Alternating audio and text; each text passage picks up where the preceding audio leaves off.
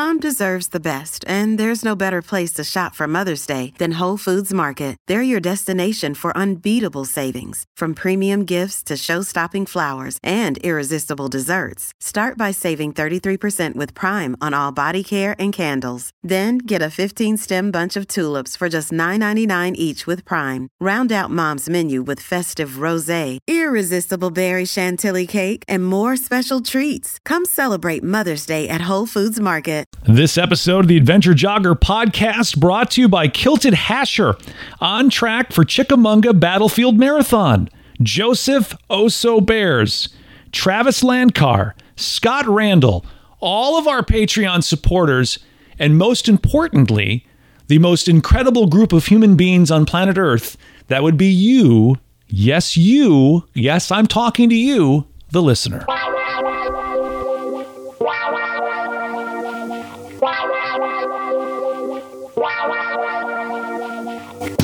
The Adventure Jogger, a podcast about trail and ultra running. Meet fascinating runners from the front, middle, and back of the pack, sharing inspiring and funny stories about life and running. Running should be fun, and so should running podcasts. I'm your host, Ryan Pluckelman, and this is The Adventure Jogger. Andy, before we get into the reason why you're here, and there's numerous reasons why you're here, I do want to take a minute, and I want to actually be able to crack a brew with AJW, because that is the name of your new podcast. So have you opened yours yet? Nope, but I have one ready because I was anticipating this, but why don't you go first? All right, my beer of choice for tonight to crack a brew with AJW is New Glarus Spotted Cow. And I'm going to crack this open here. There we go. Opened. What kind of beer is that? It's a farmhouse ale. So it is unfiltered. It is they use some kind of like corn in the mash. It's like a thing old farmers used to make in the farm back in the day in Wisconsin. You can only get New Glarus Spotted Cow in Wisconsin, so I have people that bring it down with them when they visit. So this is my secret stash. Another one, my secret stash of New Glarus. Got it. Well, I'm going much more mainstream. I've got a Sierra Nevada hazy little thing IPA, and I'll crack it right now. There we go. Everything feels right in the world. That's the closest I'm ever going to get to cracking the brew with AJW. So I'll take it. I'll take it any day of the week. Andy, what took you so damn long to get into the podcast space? This seems like way overdue. Yeah, it's funny, Ryan. I think I almost got old, and then when everyone had a podcast, I ended up having a podcast. So no, I obviously I was a guest on Adventure Jogger, Trail Runner Nation, various other podcasts. And I've always wanted to have my own podcast, but I didn't really, frankly, know how to do it or what it all meant. And then I just decided as 2022 became 2023, my New Year's resolution was I'm going to have a podcast. And so I did. And I don't know. We're only 8 episodes in, so time will tell. No, it's called Crack a Brew with AJW. It is way, way, way overdue. Like I said, you've been on a million podcasts, and it's funny because I was Googling you the other day, not for any other reason than I was just needing a good photo of you and just seeing what was out there. I was trying to find a photo of you puking at Leadville that one time. But I couldn't find it. But someone had ranked like the top 10 AJW podcasts. It was one of those pod services or whatever, and they ranked, here are the 10 best AJW podcasts, and there were ones where you were a guest on. I saw that one of my favorite episodes that I've ever recorded of all time of The Adventure Jogger, the Ballad of Andy Jones Wilkins, which is absolutely one of my, like, if you said, Ryan, you can only keep one episode of The Adventure Jogger, the rest of them have to go, the Ballad of Andy Jones Wilkins is the one I'm keeping because I'm the most proud of that one. And that was like number 8 on the list out of 10. Well, that was actually a brilliant podcast, Ryan, and I'll give you credit for it because you cranked up the Wayback Machine. You got me talking about my life before running and when I met my wife and when we rode our bikes around the world and all of that. So, I mean, the Ballad of AJW is still one I listen to, from time to time. Also, you kind of like good podcasters do, you kind of push the right buttons. I will never forget, and one of the greatest gifts you've ever given me in our multi-year relationship, friendship, was telling that story. I think was it 2005 Western States when you came in second place and you were like 20 minutes behind Jurek? That was the one. Yep. Do you want me to tell it again? In case anybody has not listened to the ballad, you know what? Go back and listen to the Ballad of AJW. It is an Adventure Jogger episode. It's early on, so you have to dig back to find it. It is on Spotify now, so you can go check it out and all that fun stuff. But go check out the Ballad of AJW because that was, to me, I cherish that story because it meant so much to you, and now it means so much to me. And I'm still mad at Jurek for not taking a wrong turn. Well, and you did a really good job of playing it up too. Like I will agree with Ryan. Go look it up, listen to that episode because the 2005 Western States, like it kind of just came from nowhere and not to get too far ahead of ourselves, but like I got to the river and I realized I was in second place because the guy with the clipboard told me I was, and the guy and he said there's only Scott Jurek in front of you and he's only 24 minutes ahead and I was like, well, shit, anything can happen. Let's just go. So it was so great for you to capture that in that moment and get me talking about it, especially since it was like we built up to it. You asked me about how I started running, when I had, renal failure, when I, had all kinds of like bad stuff happen. Mm-hmm. And that day in 2005, I know now it's 18 years ago, but man, I wish I wish on every runner that they could have a perfect running day like I had that day. So go back and listen to it. It's a fun story. Again, the only thing that could have made that day more perfect was Scott Jurek making a wrong turn. And right, because instead of him having 6 cougars and me having 1, now he has 7 and I have none. So now, though, that you're on the other side of the mic and having been on hundreds of podcasts, whether it's the Adventure Jogger, whether it's Trail Runner Nation, you're everywhere, which is great because you're so giving to the sport. What surprised you the most about going from guest to host of a podcast? Oh, I love that question. It's really, and I think you would get this, it's a little bit about the unknown. Mm-hmm. So you take, for example, so we did a season of 8 episodes. Mm-hmm. And in the 7th episode, I had Nikki Kimball on. Nikki Kimball, for listeners, she's a 10-time top 10 Western States finisher, 3-time winner. She finished 3rd overall in the 2006 Western States. So there were 2 guys, and then there was Nikki. And I was just chatting with her. I wanted to get in on that. And she not immediately, but within a relatively short order, began talking about her battle with clinical depression. And there are certain things you can control in a conversation, mm-hmm. and there are certain things you can't. Right. And when Nikki started talking about her clinical depression, I just thought, well, this wasn't part of the plan, but she's going to talk about it, and I'm going to open up the doors for it. And it turned out to be a great conversation, and it's something that I'd had a conversation with her about multiple times, not on a podcast. Right. But like the fact that we were having it and I knew a lot of people were going to listen to it, like it was a little bit of a meta situation where it's like, is Nikki doing this because she knows people are going to listen to it? Or is Nikki doing this because she's talking to me? Or is it just, did I bring this out of her? And like none of that, in the end of the day, none of it mattered, but it surprised me that it came out. Or Ellie Greenwood, 3-time Western States winner, course record holder, 3-time Ultra Runner of the Year, been battling injuries for a long time, kind of a voice in the sport. She brought up some things. I was like, whoa, I hadn't even thought of that, Ellie. Like, she's sort of more proud of her comrades' finishes than her Western States finishes. And so it was just amazing, even going back to Anton. Like, because Anton Kupichka, who we've had on the podcast here at Adventure Jogger before, I wanted to talk to him about his life, his post-running life, especially with cycling and gravel cycling. And he has a little bit of a connection independent of me with my son, Logan, who's a gravel cyclist. And man, we just went down a road I never thought we'd go. So, I mean, I think at the end of the day, you can only control what you can control. And having these podcasts about trail running and ultra running is a lot like ultra running. You never know what's going to happen. That's the truth. And it's actually changed the way that I prep for interviews. How much prep do you put in before you interview someone?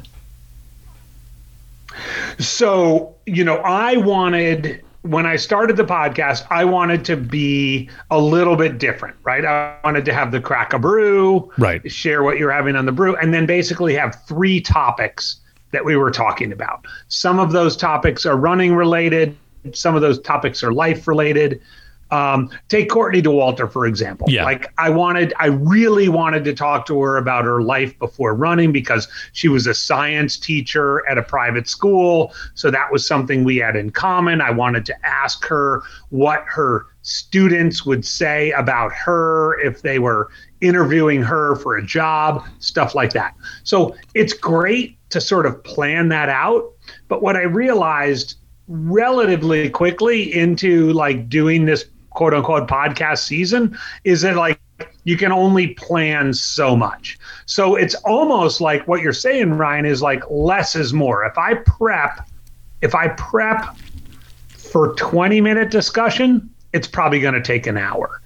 The other thing I learned, and I probably should have known this from being on the podcast with you for all these years, like you don't want to give the guest too much advance knowledge of what you're going to talk about. That is so right? true. And they will ask. Some will ask. They'll want like, hey, what are questions that we're going to talk about? And you always try to find a nice way of saying like, well, we'll cover some, because you don't want them to prep. You don't want them to have a rehearsed answer. You want to kind of get, you want to get deep and you want to get real. So when I got to Arlen Glick, who was episode 5 or episode 6, we were doing like the little pre-conversation, and I was like, well, so I want to tell you what the topics are that I want to talk about. He's like, oh, you don't need to tell me. Let's just go.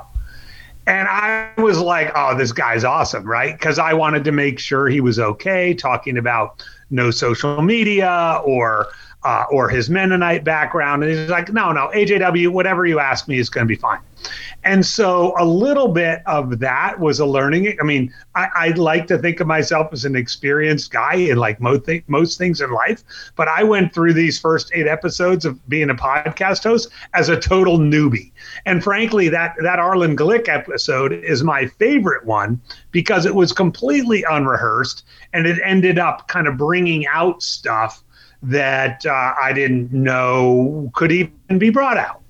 It's so true. And I remember changing the way that I prepped for interviews. And when I started off, and I've talked before about how, the Adventure Jogger has evolved from when it first started, and the Adventure Jogger evolved from the East Coast Trail and Ultra podcast. And I've approached interviews completely different, where I used to I've had a whole list of things and whole list of stats and all of that stuff. And I found that I never used it, but I also found that because there were times where I'm a little bit unorganized. And all of a sudden I'll look at my phone and I'll go, oh crap, I got an interview in 15 minutes. I booked this thing 3 weeks ago and I'd completely forgotten about it. And I'm like, all I have on my notebook, because I have a notebook where I write all my notes for what I want to talk about and that sort of thing. All I have is their name on my notebook. And I'm like, I got 10 minutes. And those have been some of the best interviews that I've ever done because the guest leads the conversation. And I'm like, oh, I never would have gone in that direction. I am so glad. So now it's kind of, I do a little bit of prep, but what I really try to do is like, I want to talk to people that I want to talk to. Like, that's the most important thing, is like, who do I really want to have an hour or an hour and a half conversation with, and everything else kind of falls into place. So it's great that you learned that lesson so early on, because it took me 100 episodes to figure that out. Well, and what I will jump in and say, what I realized is I think moving forward, I want to pick that one thing. So going back to Nikki, for example, like I wanted to ask her when she finished third place at Western States, third place overall, like, did she even think that she was racing the women? And she was like, no, I was racing. She basically said, I was racing the men. Yeah. Right. Or when I interviewed Craig Thornley about Western States, and Craig and I are old friends, but we have a little bit of a separation of church and state when it comes to talking about Western States. And, you know, he's the race director and I'm sort of this character who knows a lot about Western States. But I knew, like, there needed to be a conversation about the damage from the fire and what they're going to do, you know, with all the snow they've had this year. Like, they've had a triple whammy of snow and fire and now rain. Like, I knew I wanted to talk about that, but I wasn't sure how I was going to. And so I just kind of put it out there, and he kind of took care of it. So I think there's a piece of those of us who host podcasts, and this is going all the way back to your point about like what's the difference on the other side of the microphone, is like you can only control what you can control, and there's a certain amount that you just need to let the guest do their thing. And the more I did it just with these first 8 episodes, the more fun it was. And when I think of like the next 8 episodes that we're going to do going into Western States, like, oh, it's going to be awesome. Is Craig secretly mad at you because your nickname is Mr. Western States? He's the race director, and you're the guy whose nickname is Mr. Western States. I don't think he cares that much, but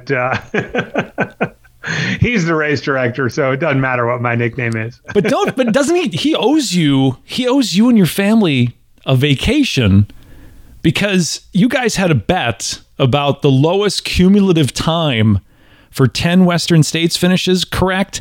And he has to like basically run the next 2 Western States in 5 hours to even compete.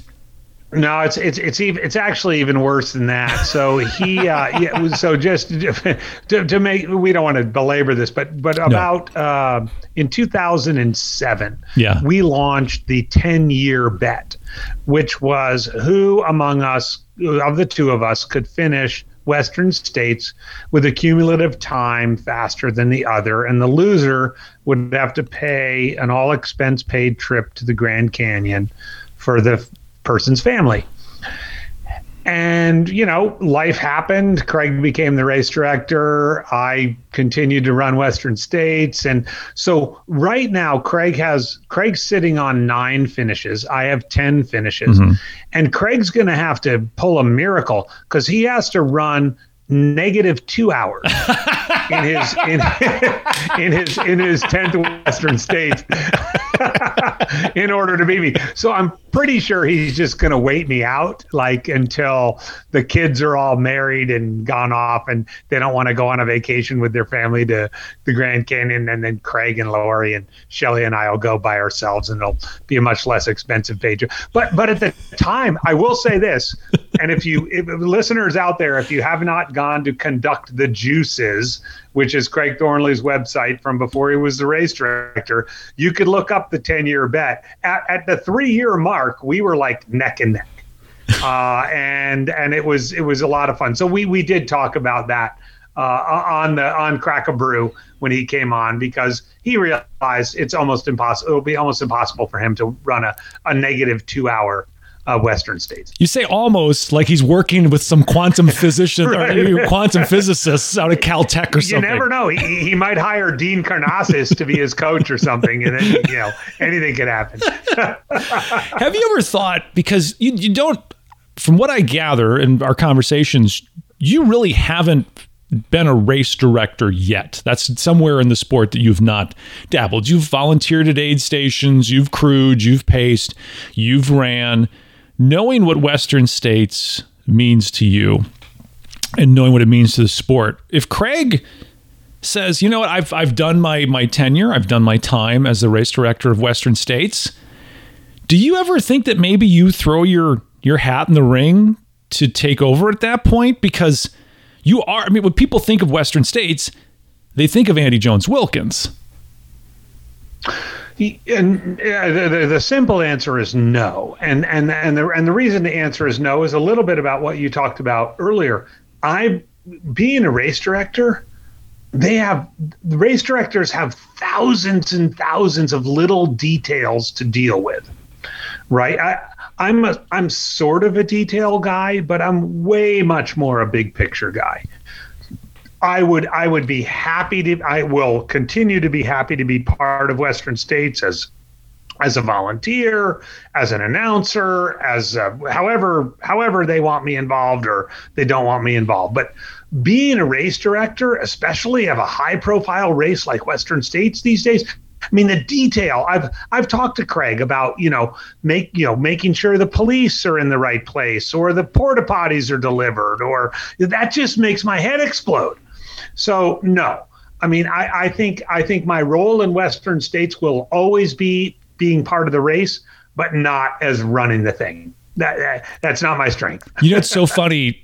What people don't realize that have never been out to Western States is you volunteer, and you're not like. You don't volunteer like, okay, I'm Andy Jones-Wilkins and I'll have the Andy Jones-Wilkins autograph session for all the crews out at Forest Hill. Like, that's not how you volunteer. You're parking cars. You're at dusty corners. You're parking cars. And it's so weird because I remember telling my wife that when we were driving up to that aid station 2 years ago when we were there with Kyle Curtin, his crew. My wife's like, Andy's not going to be parking cars. I'm like, no. I'm telling you right now, Andy's gonna be parking cars. And sure enough, we pull up and there you are going, drive all the way down there, park on the side. And I'm like, that's Andy. She goes, that's Andy? I'm like, yes, that's Andy parking cars. So I've got to tell this story, right? Because so I ran my last Western States in 2014. Mm-hmm. I did a little bit of volunteering in 2015, but I was mostly more doing like the Andy Jones-Wilkins thing. And then in 2016, I was like, how can I help the race the most? And Bill Hambrick, who coordinates all of the volunteers for Western States, said, you know what? The place where we are most at risk is with parking cars for crews. And I know it sounds weird for people, right? Because you think of this wilderness area, but the place where the United States Forest Service or Auburn Lakes Recreation Area, although it's less likely to be, or Auburn area recreate, it's much less likely. The United States Forest Service could pull the permit in a second if people are parked in some sort of crap way and they can't get like a big fire truck down a road when they have to get a fire truck down a road. And so I said to Hambrick one year, I was like, look, I love Western States. How can I best help the race? And he was like, well, you're not going to like to hear this, but like the most critical part of the race is parking cars at Duncan Canyon, Dusty Corners, yeah. Robinson Flat, Michigan Bluff, and not even Forest Hill, Green Gate back. And I was like, well, sign me up. So yeah, you know what? For 5 years, I've been parking cars at Western States. And I mean, it's fun. I see a lot of people. A lot of people know me. I put my little fluorescent vest on. But you know what? It makes a big difference in the race, in the success of the race, to make sure people are parked their cars in the right way. And, you know, whether, of course, I'm able to, you know, finish my shift at noon, whatever, on race day, and then drive down to Michigan Bluff or Forest Hill and the finish line and see the race and do all the fun stuff that I love to do at Western States.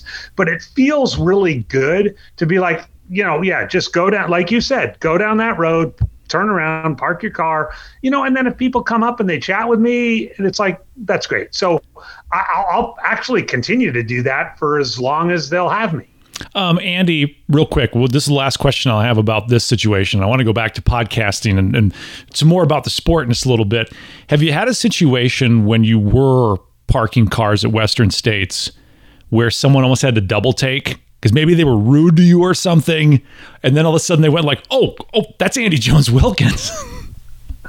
Yeah, I twice, last year and 2 years ago, where people just pulled up and they parked like right behind the sort of the ham radio camper, and we have to keep like a spot empty. And I was like, no, you can't park there. And they sort of turned to me and they were like going to give me some, well, I'm just going to be here for a few minutes. And then I could see them be like, oh, you're AJW. And I mean, it does. I try not to do, I almost never try to do that, but they're like, oh, I know. And, so yeah, it's happened a couple of times. And frankly, if that's what it takes to make sure that the permitting keeps going and people park in the right way, then that's great. And I do think people like kind of hanging out and be like, oh my God, there's this guy who finished the race 10 times and he's just here parking cars. That's pretty cool. Like, I think that sends a message to the rest of the sport that, like, you don't have to be, the race announcer, or you don't have to be like pacing some star runner to have an impact at Western States. Like, you can also just park cars, or you can also just, serve people food, or you can also just, drive drop bags back to the finish. I mean, or drive dropped runners back to the finish. Like, there's a lot of stuff that goes into that race that nobody understands. So yeah, there have been a few of those moments. I think they're less because of podcasts like this. They're like, oh shit, we're going to Duncan Canyon. AJW is parking cars up there. So they'll say two things. They'll be like, oh, I'm looking forward to meeting AJW, or I don't want to piss them off. No, but I think it sends a great message that here is this guy who's not just finished Western States once. He's finished Western States 10 times. He finished second place behind, 20 minutes behind Scott Jurek, and here he is parking cars. Like, everybody who has had some success in the sport can look at that and go, you know what? I think it's time to give back a little bit. Yeah. I want to say one more thing, though, too, because every year since I've stopped running the race, I drive all the way around, and I go to Michigan Bluff, and I stay there, and that's mile 55. Yep. I stay there until the last runner goes through. And for those of you unfamiliar with the race, Michigan Bluff has a 9:30 p.m. cutoff. That's you're in trouble if you're there at 9:30 p.m. But there's a lot of people who come in there and their feet are trashed, their stomachs are trashed. And I've kind of taken on an unofficial role there of like getting people out of their chair, because they're people. And I think that's, if I look them in the eye and I'm like, well, dude, you're in Western States, you've gone 55 miles, you still have 10 hours left on the clock, get the hell out of here. Right. And if they're like, and if they're like, who are you? It might be a different thing, but they're like, oh my God, I know who you are. I recognize that voice. I better get the hell out of here. It has a little bit of a different impact. So, I mean, that's like my little part of doing my part. And sometimes they're like, no, screw it, I'm dropping. That's fine. And I'm like, okay, fine. This is your one chance. You got 10 more years to wait in the lottery. Right. So, nice little reminder. Going back to the podcast, Crack a Brew with AJW.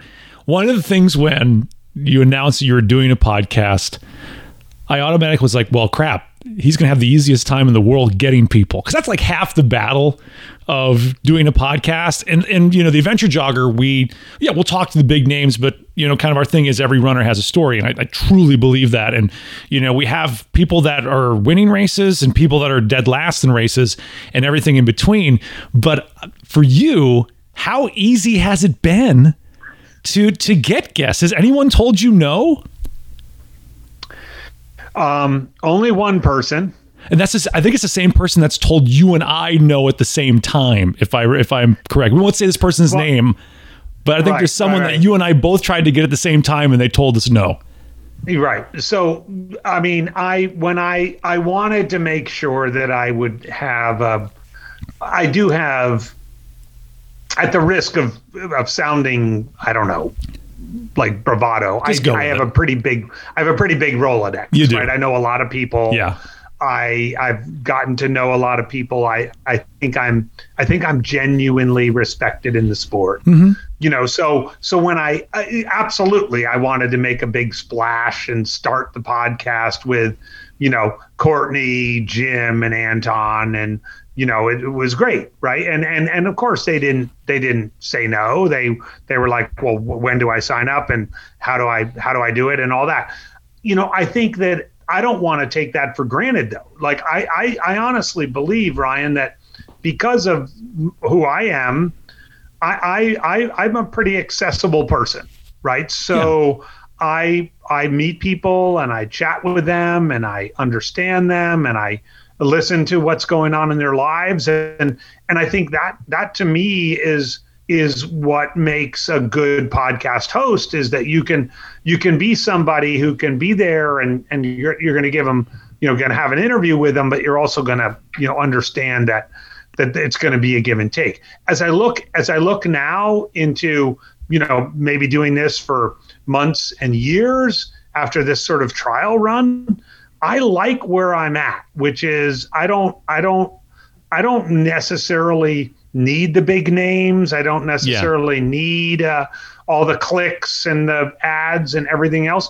I want to have a conversation.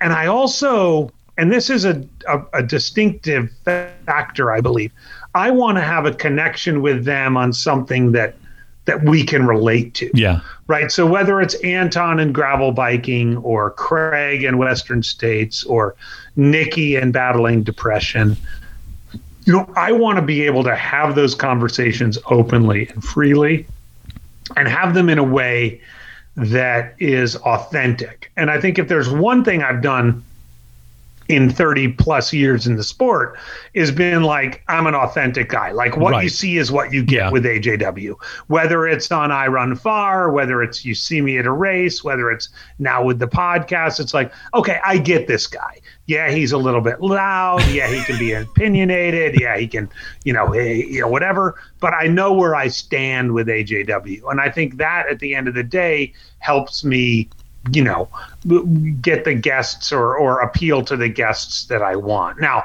the one guest who said no so far, I'm not giving up on him/her, and we'll see how that goes. I'm not either. Although I know that because you sent a joint email saying, hey, I'd like to have you on both of these, right? This is my buddy Ryan. He does this adventure. And the people said, not interested at this point, but email us in the future. And so I went back and emailed on my own, no answer. Right. I'd have AJW stamp. All of you listening, you can let the mystery be. Yeah, exactly. Because I don't want to throw anybody under the bus. I'm just going to say one person's been much harder to get on than others. And no, it's not David Goggins. I will say that it's not David Goggins. It's not David Goggins. Yes, indeed. Do you have any other friends that do an AJW impersonation, or am I the only one? I mean, you do the best one, and no one else does it publicly, but I do have like past pacers and people I've run with who, I mean, they mainly do the, I like that you have an impersonation of people impersonating. I have an impersonation of myself. Yeah. In season 2, or at least season 3, another one of my favorite episodes that you have been on, and this did not make that list of the 10 best AJW episodes, but there was an episode we did years ago, I don't know if you remember this one, where it was you versus the speed goat, and you were talking about, crewing and pacing, and do you need a crew and that sort of thing, and just the amount of shit that you and Carl gave back and forth to each other. You have to have him on Crack a Brew with AJW, because I would pay money to listen to you guys just cut on each other in a loving way for an hour. Well, I'm glad you mentioned it. I mean, Carl is on the season 2 list. Carl could Yes. make up the entire season 2, as I think anybody who's listened to it. Yes, we had that. Remember, we were talking about how people like spend too much time in aid stations and carry too much crap and everything else. I mean, Carl is an old friend, and you might remember we did an episode. It might have been even 2.5 years ago where we had both of our wives kind of make cameos. Yes. Same one. Yep. Because we were talking about crewing, and I mean, Carl's wife and Shelley, they've known each other forever too. Like there's a little bit of a backstory when you're like a 50-something ultra runner who's been around for a long time and you're still around, and you get the wives involved and everything else. So yeah, Carl and I have a little special something planned for later as we get closer to Western States, but I think we'll just leave it at that, you know? But yeah, that was, and by the way, both of those Carl episodes were among the best of our Adventure Jogger episodes for sure. Some of my absolute favorites. Who is like your dream guest? Like if you could put it out there, like who would you just like is on your list? You have to interview this person, and you haven't talked to him yet. Killian. Okay, that's a good one. I'm friends with Killian. I like him. We've spent time together at Hard Rock and at Western States. I remember chatting with him after his first Western States, that unbreakable year in 2010, when he was suffering from renal failure. I would love to have Killian on the show. I don't know. I don't know how comfortable he is on English language podcasts. I don't think, I mean, I've heard him on like I Run Far interviews and things like that, but I don't know entirely how comfortable he is on like an hour-long kind of chat about something. But man, because of his longevity, his character, his concern for the environment, his just love of the sport, you know, that would be, you know, sort of the global person I'd love to have on, you know, for domestic, like United States. And I think I could probably pull this off. But I need to pick the time right. And that's Jason Green. Now Jason Green is a very, you know, he's out there. He's out in the sport in a lot of different ways, but he also, I think, for Crack a Brew, I think for those of you who don't know, Jason Green comes from like a background where he like sold beer for a living, and you know, and Jason Green has kind of a thoughtful side and a reflective side and a thinking 10, 15 years down the road side that I would love. And frankly, if I could have an episode with Jason Green and Killian, that would be like, I think I would win the internet. I think so. I think you would break the internet and nobody would listen to any other podcast ever again, because it'd be the best podcast ever. No, Jason Green is an absolutely fantastic interview. Wonderful human being. You know, sometimes you don't really know what you get, right? And you may have heard Jason Green on other podcasts, or you may have seen him at races. Jason Green is as authentic behind closed doors when no one's watching as he is on a podcast, as he is as a finish line.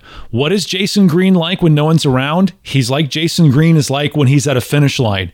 He's a loving guy. He's an honest guy, good guy all the way around. Great selections, Andy. And I'm excited where Crack a Brew with AJW is going to go in season 2. I'm so excited you're doing this. This is so much fun. Well, Ryan, I gotta say too, you've done a huge. You've helped me a lot. You know, you anytime you want to talk, we come on the podcast, we talk about stuff. You know, I think the Beast Coast. I know I'm out here in the West right now. You left us. The Beast Coast vibe and intent. I think we're seeing a little bit of a comeback, by the way. Spoiler alert, take a look at Lake Sonoma 50 miler this weekend, which is a qualifier for the 80-kilometer World Championship trail team. There's a ton of burly beast coasters out there running that race. So I think that there's a part of this, Ryan, that we're never going to lose. But I think that as well, I think talking about the sport, living the sport, understanding what it means to be in it for a long time is really valuable to those people who might just be dipping their toes into it. Yes. Might just be sort of trying to feel it around. I mean, we saw right for the first time since 2017, 3 Barkley finishers this year. Yep. You know, the weather was perfect. The conditions were good. The field was strong. Everything lined up well, right? Who knows where that's going to go? But I think the fun part about it is, well, let's see where it goes. And I think as we as podcast hosts and as people who've been around the sport for a long time continue to be in the sport, we need to think about those relationships, those events, those experiences that bring people to the sport, that keep them in the sport, that make them excited about the sport, and that can continue to keep the vibe going. So that's what I'm excited about for Crack a Brew with AJW. That's what I'm excited about for you and this sort of new journey you're going on with, I guess, sort of sponsored content on Adventure Jogger. I don't think I from what I can tell, you're not quitting your day job. No. Right. Right. But I think, look, we want to make a living in the sport. We want to be in the sport for a long time. And I think that's all of that is good stuff. Oh, I agree. And I'll tell you what I got to witness with the power that the sport has over people was, my son is running college cross country. And so running's always been a big part of his life. He's always, he loved trail running. We do local trail races, local 5Ks. He would, pace the last 8 miles of races. And he's just kind of grown up in the world of ultra running. And it was about maybe a month ago, we had a chance to do a race together. It was a 25K. His coach is like, I don't want him going any farther than 15 miles in training. I don't want to risk him getting hurt. But it was a nice, beautiful 25K in southern Tennessee. And a bunch of my friends were there. And he was kind of, experiencing this race vibe. He'd done some other things. And one of the things I've always appreciated is, he did the Mid-State Mile just on a whim last year, and the community just wrapped their arms around my son, and it was so touching. But to see it again at this race that we did, when all these people that I've known for years just embraced my son in this positive, encouraging way where, he finished second overall. He got lost a little bit, but he was, it was kind of funny because on this course, only 5 runners had ever gone under 2 hours for the 25K. He's one of the 5. Well, so is the guy who beat him. So that's, kind of how that worked. But he just, the community was on display there, and the love that they gave this 18-year-old kid was so powerful. And to have, all of my friends just wrap their arms around him and welcome him to the community, it just made me realize what I love so much about this community is how welcoming, how just loving it is. It's such a great space. And I know that there's things in the world that try to convince us that we're all different and we should all hate each other. But ultra running is a great example of what unites us stronger are the things we have in common and the shared suffering and just being together in the woods and spending those miles together is more powerful than any slight little difference we may have in who we pull for the ballot box or who we kiss goodnight. It's just more people need to be involved in that community because nothing that I've witnessed yet has been such a shining a light on the beauty of humanity better than trail and ultra running. Absolutely. And what a great story about your son. I mean, when I think of all 3 of my boys, they're now 25, 23, and 20. And their upbringing in the sport. And some of them run, some of them ride bikes, some of them ski. They're all involved in the outdoors, but like they just feel enveloped in the sport. Whether they go back to Michigan Bluff on Western States Saturday, or they see, Craig comes to town for Javelina and he's like their, adopted uncle. Like, this sport has a way of bringing people together, and I dare say keeping them together more than most. And part of it is the shared suffering, for sure. But part of it too is just the understanding that, at the end of the day, we only have so long to live on this earth, and we might as well make the most of it. And for those of us who've chosen ultra trail running, whether we run races, whether we used to run races and we don't run them anymore, whether we still run them but we do them a lot slower, like, that provides meaning and substance to our life. And like you found with your son and I found with my sons, can project into the future something that I think we all know the future needs. You think about, the Jones Wilkins kids and my son were raised in this sport. Maybe the first generation of young people that were raised into the sport of ultra running. Right. Like that's like what dad / mom does on the weekends. So like you're going to go to an aid station and hand out oatmeal cream pies.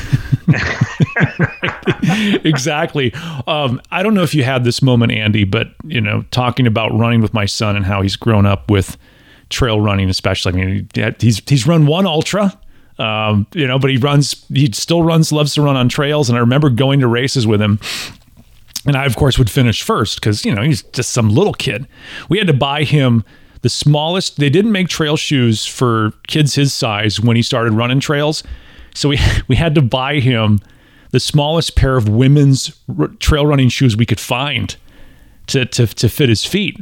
But I remember I would finish and then I would go find him. So I'd take my bib off and I'd go find him on the course and kind of run him in and cheer him in. I'd always just kind of do that. We'd share those last couple moments together.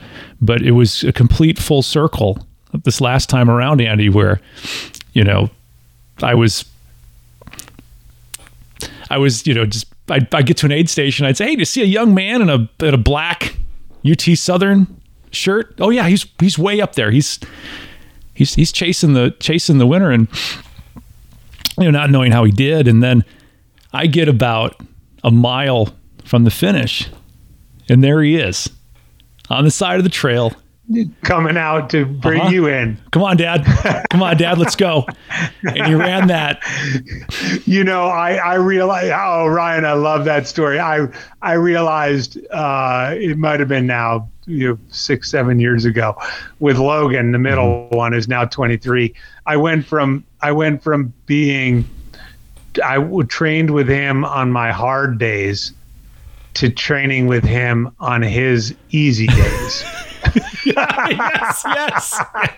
And so it happened so quick, right? It happened so quick, but he took me in on my 10th Western States. This is a good story. Yeah. He was probably, I think he was 16 years old, and I was doing my 10th, and I, was like, I'm done. Yeah. And we got across No Hands Bridge, and we're going up the hill. And I started getting teary. I was like, oh my God, this is it. This is like my victory lap. And a guy comes up behind us and starts to pass, right? And Logan is like, dude, Dad, we're going to hang with this guy, right? And I was like, Logan, nope. And I was like, Logan, this is my last time doing Western States. I'm going to savor this. He was like, Dad, you're being a dick. He literally said that. And meanwhile, the guy goes off. The guy goes off into the wilderness.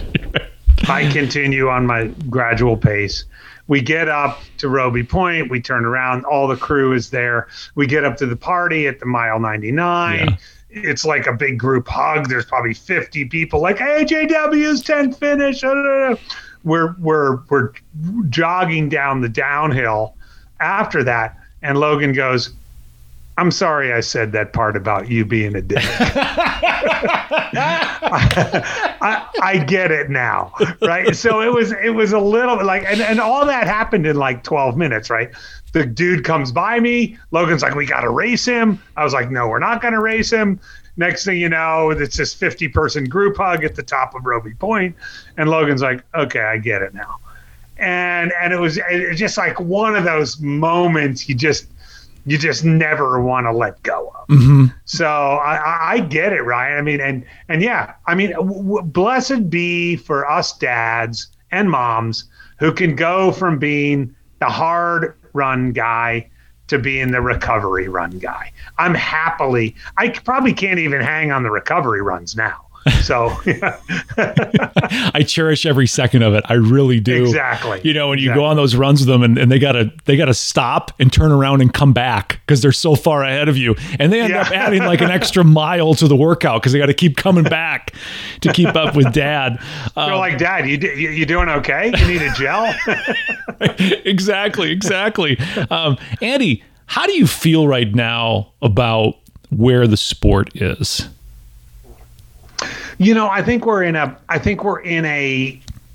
transition place, mm-hmm. and I think the biggest tension in ultra running and trail running is the tension between transactional and relational. You know, we've spent a lot of time in this podcast talking about the relational parts of the sport, the people we know, the values we have, the beauty that we find in the trails.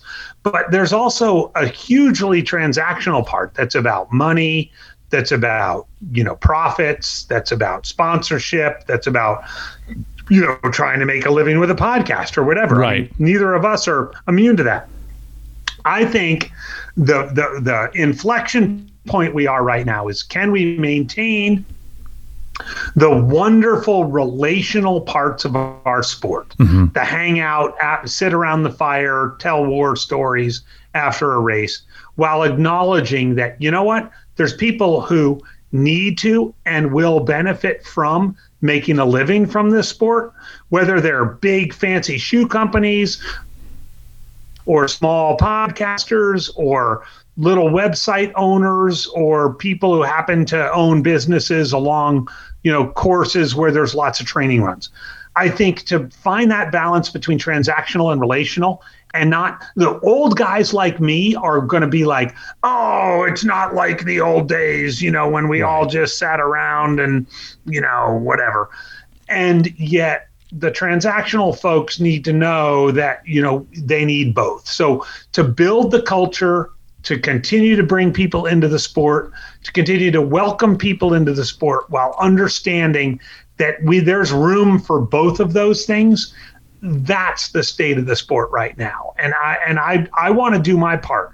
Like I'm unabashedly old school, but look, I also hitch my wagon to races like Western States and Hard Rock and UTMB that are making a lot of money on the sport.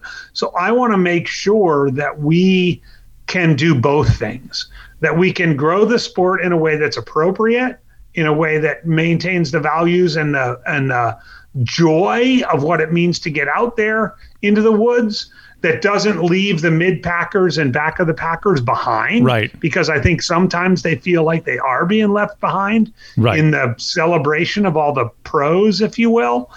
If we can do that in the next 3 to 5 years, I think we will have succeeded. I think you're so right. For me, talk about transactional, it had been a discussion that went on for 6 months with, "Hey, we want you to come over to this platform. We want to put ads on the podcast." And I was like, nope, I'm not taking anything from this community. I felt like that would be a betrayal of, that's taking more than I'm giving.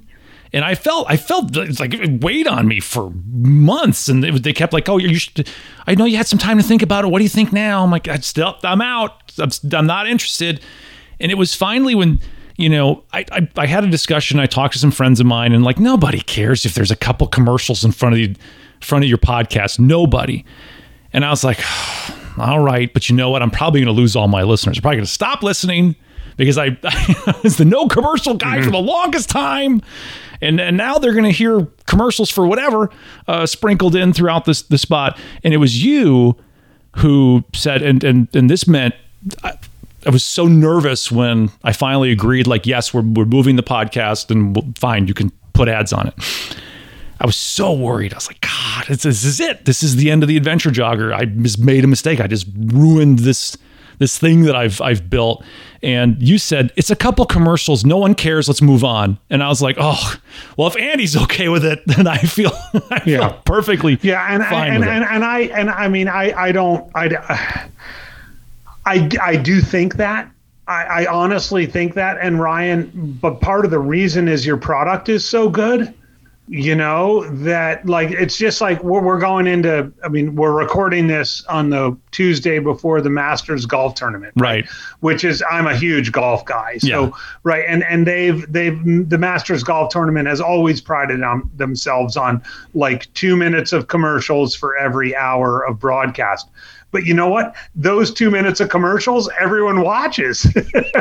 Right. And so there's a part of me when I saw that in you, because I you know, of all the podcasters out there, like you're like on the Mount Rushmore of the ones I respect, along with probably Jason Coop and the Trail Runner Nation guys. God. Like I think that your ability to do that and do it with grace and humility and understanding was something that I think all the listeners understood. Not to mention the fact that you have a rare breed of loyal listeners, right? You have, if you kind of have the Jason, no, you don't necessarily have the Jason Green market, right? But like, you know how Yeti trail runners are a little bit cultish and they're not, like, Adventure Jogger has that kind of following. And so when I said, no one's going to care about a couple minutes of commercials, it wasn't because I actually thought they wouldn't care. It was because of what you've built over these almost now a decade of really good episodes and some not so good. Like, listeners out there, just Google Christmas episodes and you can hear lots of fun stuff. But but like all of that, you know, kind of does, and it's part of what I think when I think about a Crack a Brew with AJW, right? I would love to make some money on Crack a Brew with AJW, but like right now, I'm so new to it. All you guys have said, all my podcast friends have said, oh, it's about time you have a podcast. But like, for me, I'm still new. I'm still figuring it out. I'm still a little bit like, still doing my first 50K while you guys have done 300 milers or 700 milers or 200 milers. So I'm still in the 50K stage, but like that moment when you were like, I know you were nervous of like looking like a sellout, but of course I'm sure the feedback you got was, dude, you're not a sellout. You know, you've built this. It's funny. It's funny you mentioned that, because my buddy Martin, he's gotten a Tour de Jeance and he was driving out to a race and he lives in Huntsville, and he's like, hey, you mind if I stop by for dinner? I said, yeah, come by, let's have a beer. Stop by. You come have beer. Christina will make dinner. We'll hang out for a bit. It'll be fun on your way. This is on your way. Please stop for dinner. And so he rolls in and he walks in, he goes, hey, I'm texting with your buddy Kyle, because they both got into Tour de Jeance.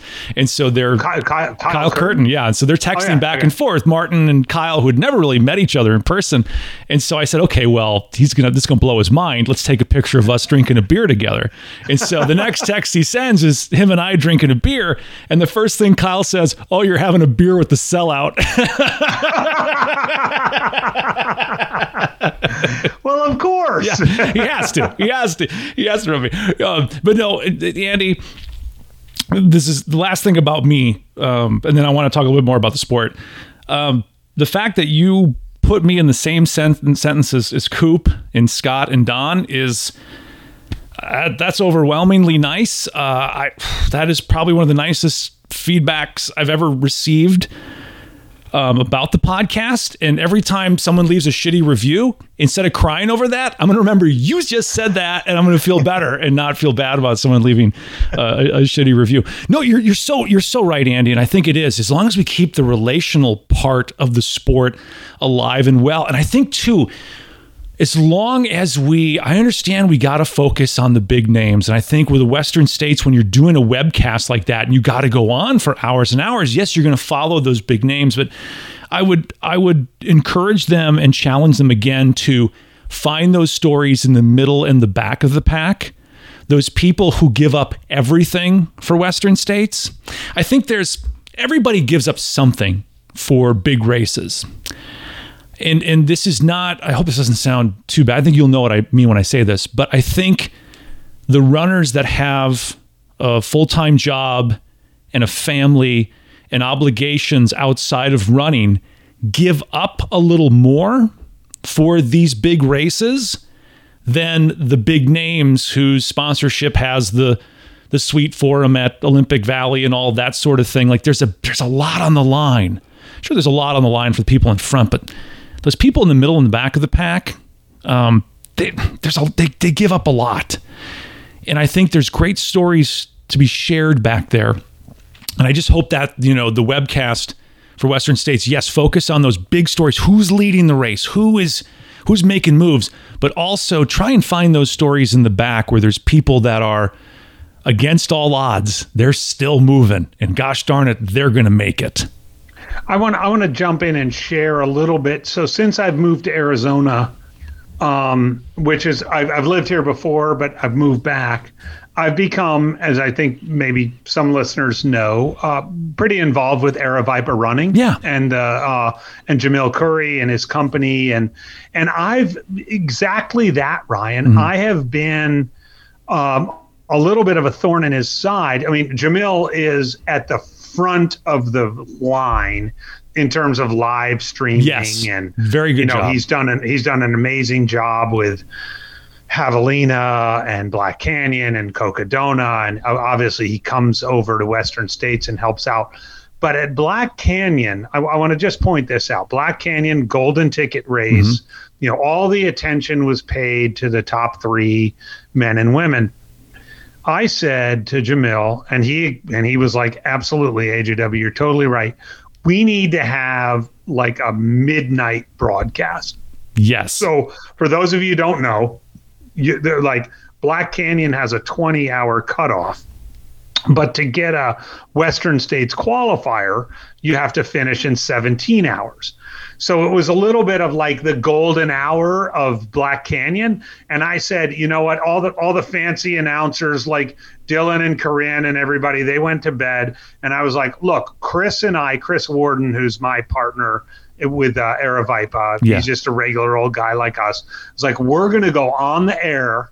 I said to Jamil, just have a fixed camera on the finish line. We're going to go on the air. And from hour 16 to hour 17, we're going to have every finisher come through. We're going to tell them their name. If they're willing to, we're going to bring them back and interview them, when they're all sweaty and mm-hmm. salty and whatever. And it was, wouldn't you know, of course, there were only like 300 people watching it. But like the 300 people who were watching it loved it. They were like, oh, my God, these people have been out here for 16 hours and 48 minutes. And now they have one ticket in the Western States lottery. right. So I mean, there was so much like to that. And so what Jamil and Aravaipa are doing and some of the other like race companies, yes, they're making money on the sport. Of course. Like yeah. For me, having that camera turned on and you're like, AJW, are you sure you want to be there sitting at a microphone at midnight? I was like, absolutely, man. And I think that the more we can do that kind of thing, Ryan, the more we can celebrate. I don't know what the next race will be, but there'll be some race where there'll be some live stream where all of a sudden all the elites finish and it turns off. And there's like 80% of the people out there saying, well, how's my wife doing? How's my husband doing? Right. How's my brother doing? I want to find a way to bring that into the sport. And I mean, if the cameras are still out there, just keep them turned on and we'll talk about it. I'm going to make a ballsy statement here, but I'm going to say the best thing about Western States 2021 was Joseph Oso Bears making it to Roby Point. And then with 45 minutes to go, he's got 45 minutes to run a mile. And all of a sudden, he can't move anymore. And he missed out on finishing. His determination to try and get that last mile and having to realize that the time just slipped away. And all of a sudden, it's not his finish. It's not his day. But darn it, he's got a good head on his shoulders about it. He's going to go back someday, and he's going to finish that business. Well, Ryan, you remember we had my good friend Dana Baxley on, who did the exact same thing last year, 2022. Yep, she was about 200 meters below the Roby Point aid station. She had plenty of time on the clock. I mean, when she went through the 94-mile aid station, she had to run 6 miles in 2 hours. Yeah, like most of us listening would be like, okay, 6 miles in 2 hours. She made it to that point at the bottom of that last little climb. It's not even that steep. And her legs just said, nope, done. Like she was a DNF, like your friend, at 98. She's working so hard to get back there. It might take her 10 years to get back there. But those stories, like that we were able to tell Dana's story on this podcast, like those are the stories that inspire people to be like, well, crap. Maybe I should try to do this. And I mean, I had chills. I mean, I was coached that year, 2022. So last year I was coaching 8 athletes at Western States. 7 of them finished. Like the 7th one finished around 28:30. And there I was waiting. And Coop had been out at 94. He's texting me. She's like, oh, she's looking great. It's going to be fine. She's got it in the bag. Well, you only have it in the bag until you don't have it in the bag. Right. Exactly. Yeah. 2 great stories, and those live. And man, that I will say this: the golden hour at Western States is better than anything that happens before it. That is the most magical hour of the sport. Oh, it is 100% the best hour in ultra running. Andy, you had Jim Walmsley as your first guest on Crack a Brew with AJW. What surprised you about that interview? Was there anything that surprised you about Jim? I think, I mean, you and I have followed Jim in his career since it started. He's humbled. He needed to be humbled. But he's a humble guy right now. He knows what his potential is. He knows what his limits are. I think in my conversation with him, he shared with me that he wants to give UTMB one last hard shot, which I think will be this year. Yeah. And then who knows? Like I think Jim is a complex character. I think he's a funny character. I think he's evolved since I first talked to him in 2015, 2016, when he took the wrong turn at Western States. But he's still who he is. And I think until I think he gets something in his head, and he has UTMB in his head, be the first American man to win UTMB. And that's not going to get out of his head until it gets out of his head. And it's either going to get out of his head by him winning it or him walking away from the sport. I think that's what surprised me the most. The other part is that he is a regular guy. He is a regular, like born and raised in Phoenix track cross country guy who happened to find that he had this gift of running longer without slowing down more than most people. And that's how he's made his living.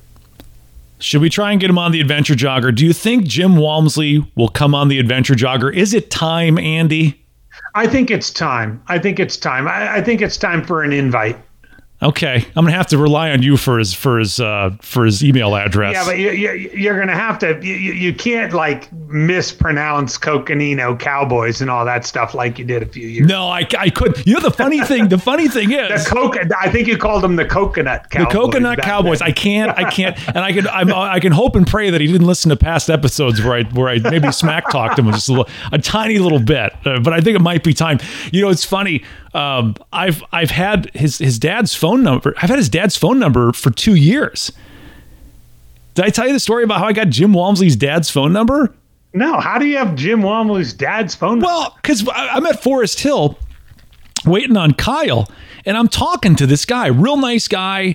We're just talking back and forth about the race and just everything. We had a great hour and a half conversation just having. It's Jim's dad. It's Jim's dad. He goes, hey, he goes, give me your phone real quick. And I said, I gave him my phone, and he put his number in my phone. He said, hey, if you see my boy out there, would you take a photo of him and send it to me? And I said, yeah, sure. He goes, I'm like, who's your boy? He goes, Jim Walmsley. And then I look, it's Harry Walmsley. And I'm like, yeah, if I see your son, I'll take a picture and send it to him. And so, of course, I said, I think my runner's a little farther back than your son. But it's funny because the day after the race, I get this text from Harry Walmsley, who's like, hey, Ryan, how'd your runner do? And I said, oh, he did really good. He finished in 9th. Congratulations to your son for winning. He goes, yeah, it was a great race. Anyway, it was nice meeting you. Have a wonderful trip back.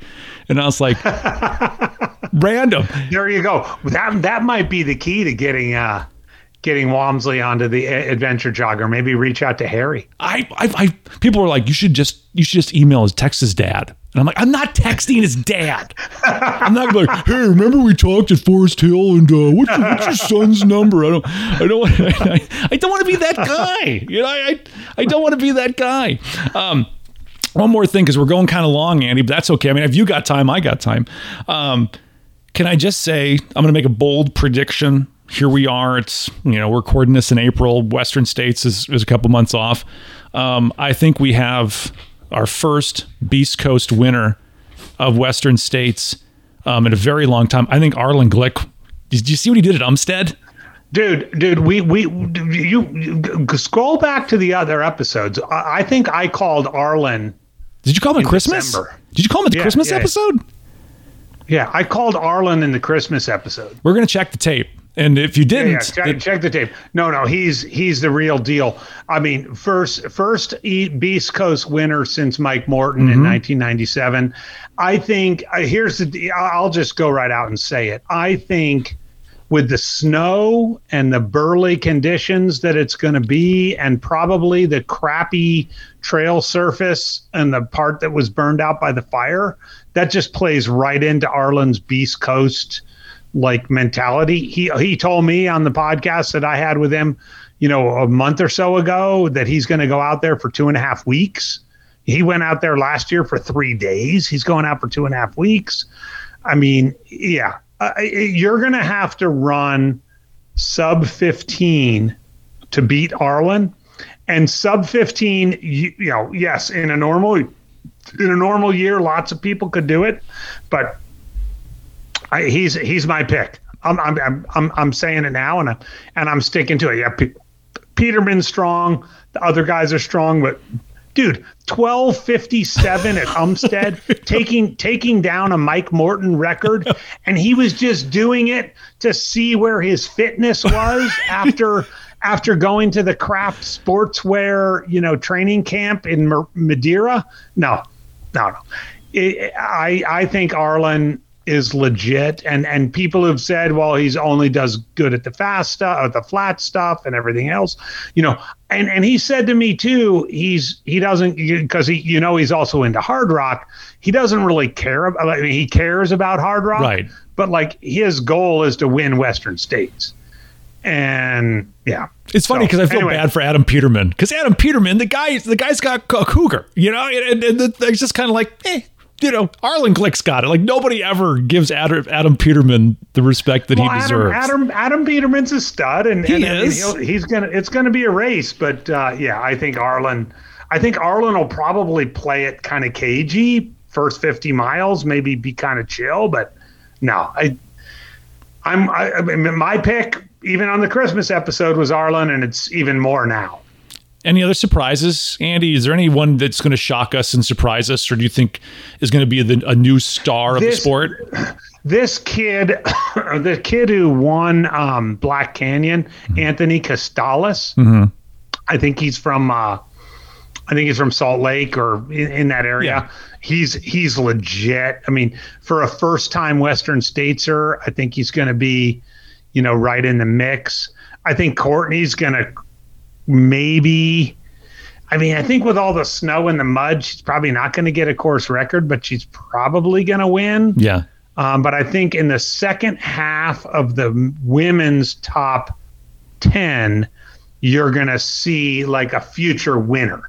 I think there's going to be some 20-somethings that finish in the women's 6th through 10th place who are going to win in future years. Kind of the way Timothy Olsen, when he was 6th place the year before he won. Like, I think that's the way the women's field is looking a lot like that. So I'm seeing Courtney winning it, some really good, strong women that are like the women of the future. And then I'm seeing Arlen race it out with Peterman. And then, maybe some other guys, but I'm actually way more intrigued by the women's field at Western States this year than the men's. All right. Shifting gears, one more question for you, Andy, because I wanted to ask you this for a while. There's a new format emerging in the sport, the backyard format. This every hour, on the hour, last person standing, 4.16 miles or whatever. It's like 4 miles and 800 and some yards or whatever. What are your thoughts on this new format becoming so hot? There are backyard races popping up everywhere. I think it takes a specific athlete. You've got to be able to. First of all, one of the nice things about it is it's like gender neutral. Right. You could run your 4.16 in 45 minutes or 52 minutes. A lot of it's managing your sleep, managing your nutrition. If you're going to make it far into that, you're going to at least have to go through 48 times around or 48 hours. Right.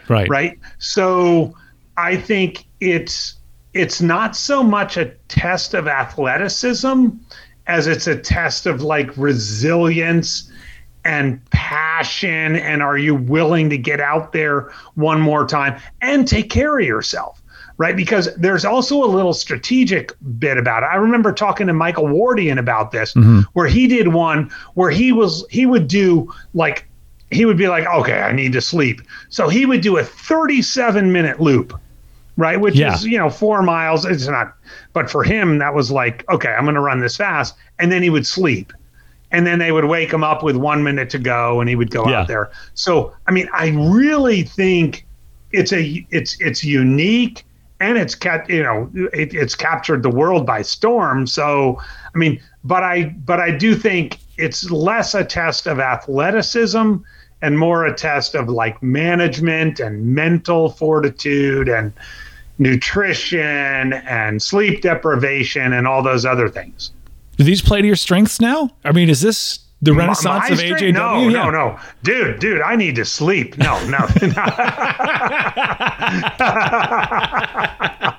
Crack a brew with AJW. Crack a brew with AJ. But I'm happy. I will be happy to invite any backyard expert onto Crack a Brew with AJW in the future if we wanted to demystify the event. There we go. You need to do one of these days. I might make it until it gets dark. Andy's got to go to bed. Yeah. Check it out, though. Crack a Brew with AJW is available wherever you get your podcasts. If you love Andy as much as I love Andy, and you love hearing him when he's on the Adventure Jogger, he is on his own. He's got his own podcast. But the great thing is, Andy will not let that stand in the way of him coming on other podcasts as well. Andy, till the next time we chat, this is always, as always, has been a pleasure, my friend. For sure, Ryan. Thank you so much for having me on, and I love the Adventure Jogger.